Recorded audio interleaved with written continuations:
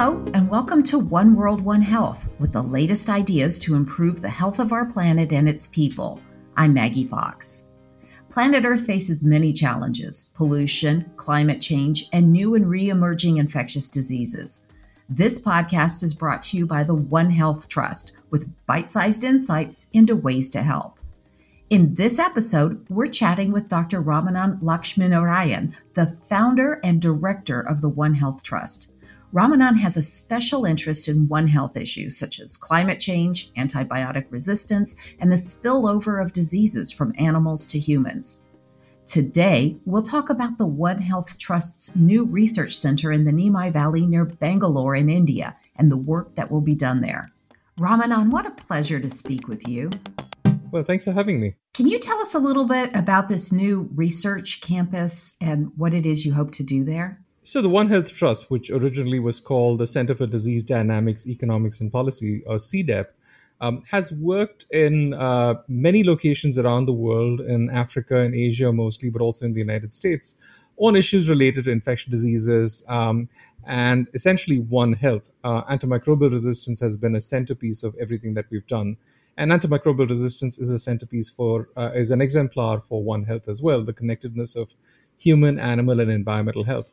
So after 10 years of existence, when we decided that we should have a physical space where we're able to bring these ideas together for the purpose not just of research, but also of education and also of working with communities very hands-on to find solutions to these kinds of problems, we decided to find a place which was at the intersect of all of these. And we managed to find a place in India, about 40 minutes north of Bangalore International Airport, which is very well connected everywhere in the world, and which is set in an agricultural area and close to forests.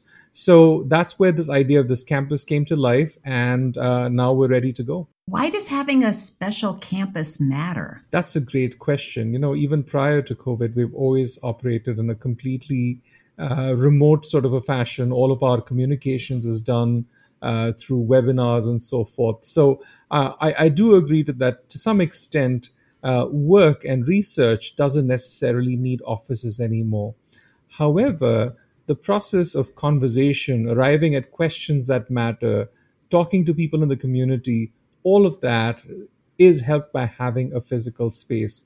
And education, of course, really demands a physical space because it's hard to really teach, mentor, show people and learn without being face-to-face. So it's only when we arrived at the point at which we needed those things that we decided to build a campus. Can you tell us a little bit about what it's going to look like? So, we're really excited to see it come alive. So our campus is on 10 acres, which is in a valley. In fact, it's sort of the higher reaches of the hills reaching down into the valley. It's surrounded by forest land on three sides, and it's agricultural land on the fourth side. So a place like this, as beautiful as this, really demands a beautiful campus. And so we're building about 20,000 square foot of office area and 20,000 square foot of accommodation, all of which is designed in a manner to be close to nature. Of the 10 acres, about a quarter of the campus is just returning the land to forest land. Another couple of acres is organic agriculture. And then we have water bodies that cover another 2 acres. So the actual campus building is literally surrounded by forest, by agriculture, and also by water bodies. And is this somehow symbolic of the idea that lies behind One Health? Absolutely. So in fact, when we wanted to build this campus, we thought that the building should, based on the idea of a butterfly, and a butterfly for a number of reasons. Butterflies are sort of are an indicator species of the health of an ecosystem. And as we know, butterflies are extremely fragile, like our natural ecosystems are. And butterflies also, to some people, embody this idea of complex systems. You've heard of this thing where a butterfly flapping its wings in Beijing can cause a tropical storm somewhere else. So we really wanted to make this butterfly the motif for this particular campus. And I'm happy to say that both the research building and the accommodation are based on a butterfly motif. Now, the campus obviously has a lot more features. It has labs, it has meeting spaces, it has classrooms, and so forth. But at its center, at its core, is very much a connectedness to nature, connectedness to water, connectedness to regenerative ag. And you're right, these are the elements that we wanted to have strongly embodied in our campus itself. And last but not least, we are both a net zero campus, which means that we will have no net carbon emissions.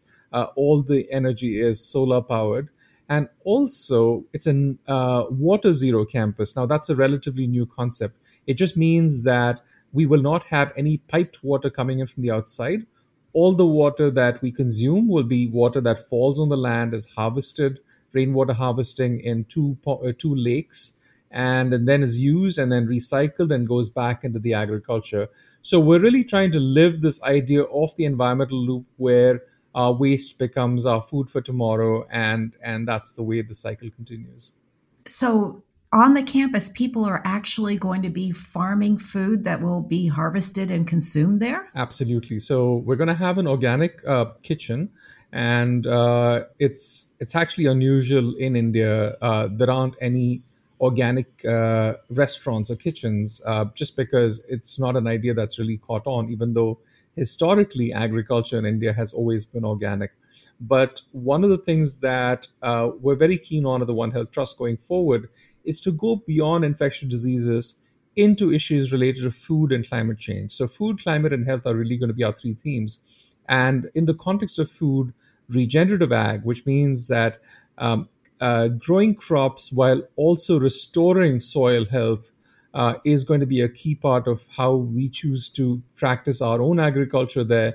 And we hope that we'll be able to make this scalable for all the farmers nearby. So, yes, indeed, when you come and visit, you'll be eating mostly food that's been grown on our land. And who's going to be coming to this campus and what will they be doing there? So I see three sets of broad categories of people. One is a year-round, permanent staff, staff of the One Health Trust. Other staff who are there for the campus maintenance and so forth. So these will be the folks who actually live there. There's a second set of people who will be more by way of long-term visitors. So people who come for 3-6 month stretches. They're there to conduct research. They're there to write a book. In that sense, we'd love for this place to be sort of like an Aspen Institute or a Bellagio Center kind of a place. Bellagio is famously in Rockefeller's sort of retreat place in Italy, where people go, to take themselves away from their routine and follow intellectual and scholarly pursuits. The third category of visitors will be people who are, people who are just coming in for a day or two, visiting for a meeting or a conference, or are there, just for as very short-term visitors. So, but in all of these cases, we really want to make this a place where there's deep engagement and connection between people, not just from within India, obviously, but the reason for having this close to an international airport is so that this can be a center for people from around the world to come to.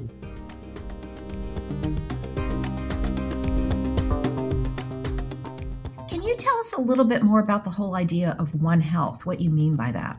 One Health is really this very simple and age-old idea that our health and well-being is connected to that of the animals and the planet. And these are not, separated ideas, that all of these are connected to each other. Now, most recently, we saw this in the context of COVID, where we saw a pathogen that probably, came out in bats, then being transmitted to humans.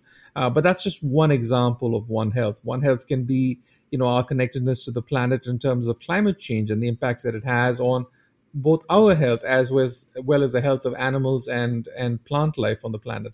So this connectedness is really something that we're trying to understand better in the context of research, which tends to be generally quite atomistic. Generally, people who work on human health really don't pay attention to plant health or animal health. But we think that this is the way of the future, which is that we will recognize that our well-being really depends on the well-being of all life around us and of the planet on which we live. And this is not just a philosophy, right? This is something that's been demonstrated in research. It's not only been demonstrated in research, it's been demonstrated in terms of the traditions of any ancient civilization or tradition. It's there in Indian tradition, it's there in Chinese tradition. You can go to the Mayas, the Incas, whoever it is. This idea is age old, but it's only in recent times that we have forgotten about this connectedness. And there's also a disconnect in the way in which we do science. Science no longer really pays attention to this connectedness. So, what we want to do is rigorous, peer reviewed, published research that is on that recognizes the One Health nature of all of these problems and finds ways to connect these. So, let me give you one concrete example. An example might be antimicrobial resistance, which is a topic on which we spend a lot of time on. Now, simply looking for resistant pathogens in humans alone fails to recognize the fact that these pathogens are typically transmitted through the environment. We should be looking at animals, we should be looking in sewage, we should be looking at the air. Now, we rarely look at it in that 360-degree kind of way, nor do we make these connections. Now, today, the World Health Organization, along with FAO, OIE, and other partners, is trying to do surveillance in that 360-degree kind of a way. But this is just one example. I think there are many instances where we are taking a very partial view of problems, and we really need to bring a holistic view of problems. I think this is something that some people may find confusing because when you talk about zoonotic diseases that come into humans from animals, people think, well, the answer is to get farther away from animals, to get away from forests, to get into clean places that involve a lot of concrete and not a lot of trees and rainfall. How do you explain to people that that's not exactly how it works? We fail to explain, when I say we as scientists, people working in academia, fail to explain that when it comes to pathogens or bacteria or viruses, these are being constantly exchanged between us and animals and the natural environment at all times. So there are diseases that are first spread in humans and then go to the animals. There are diseases that are out there in nature, then get into animals and then into humans, or any of these connections may happen in any which order. And so it's almost impossible for us to separate ourselves from animals, from the natural environment, because we depend on it literally for our very lives. We depend on it for food. More than half the oxygen that we breathe is produced by bacteria. So the idea that we can live outside of that ecosystem is wishful thinking, just like it is wishful thinking for a fish to think that it can live outside water. We live in an ocean of bacteria that we shared with all these other creatures. And I think it's a mistaken belief that we can engage in a war on microbes, in a war on bacteria, that we should have 99.99% of bacteria cleaned out of our surfaces, which is all a product of consumerism. But fails to recognize that this is actually nonsense. I mean, there is bacteria in literally every surface we touch, and we are made up of more bacterial cells than of human cells. There are 10 times the number of bacterial cells in us than we are human. And I think because it's an invisible world, we don't recognize these connections. But I think the ancient traditions have always recognized this, but we need to translate that into modern science in a rigorous way so that the way in which science happens in the future is not in this partial manner, but is more holistic. So if somebody's interested in getting involved in this new campus, what can they do? We'd love to have people come and visit, spend time, host meetings here. This is not a campus just of the One Health Trust. We see this as a global campus for anyone who's interested in One Health to come and own and spend time in it and take this idea further than where it is right now. For instance, we have already launched the world's first One Health demographic surveillance site. We have already collected data on 20,000 people with biosamples on many of them. We're doing similar surveys in animals and also on the environment. And all of this provides a rich database as well for people to conduct research on. So if you're interested in One Health, if you're willing to travel out to India and spend the time to do research, any kind of scholarly pursuit, then you might want to consider coming to the One Health Trust. Ramanan, thanks so much for spending some time with us. Nice to talk to you. Listeners can share this podcast, which is brought to you by the One Health Trust, by email, Twitter, or your favorite social media platform. And let us know what else you'd like to hear about at OWOH. That's OWOH at onehealthtrust.org. Thanks for listening.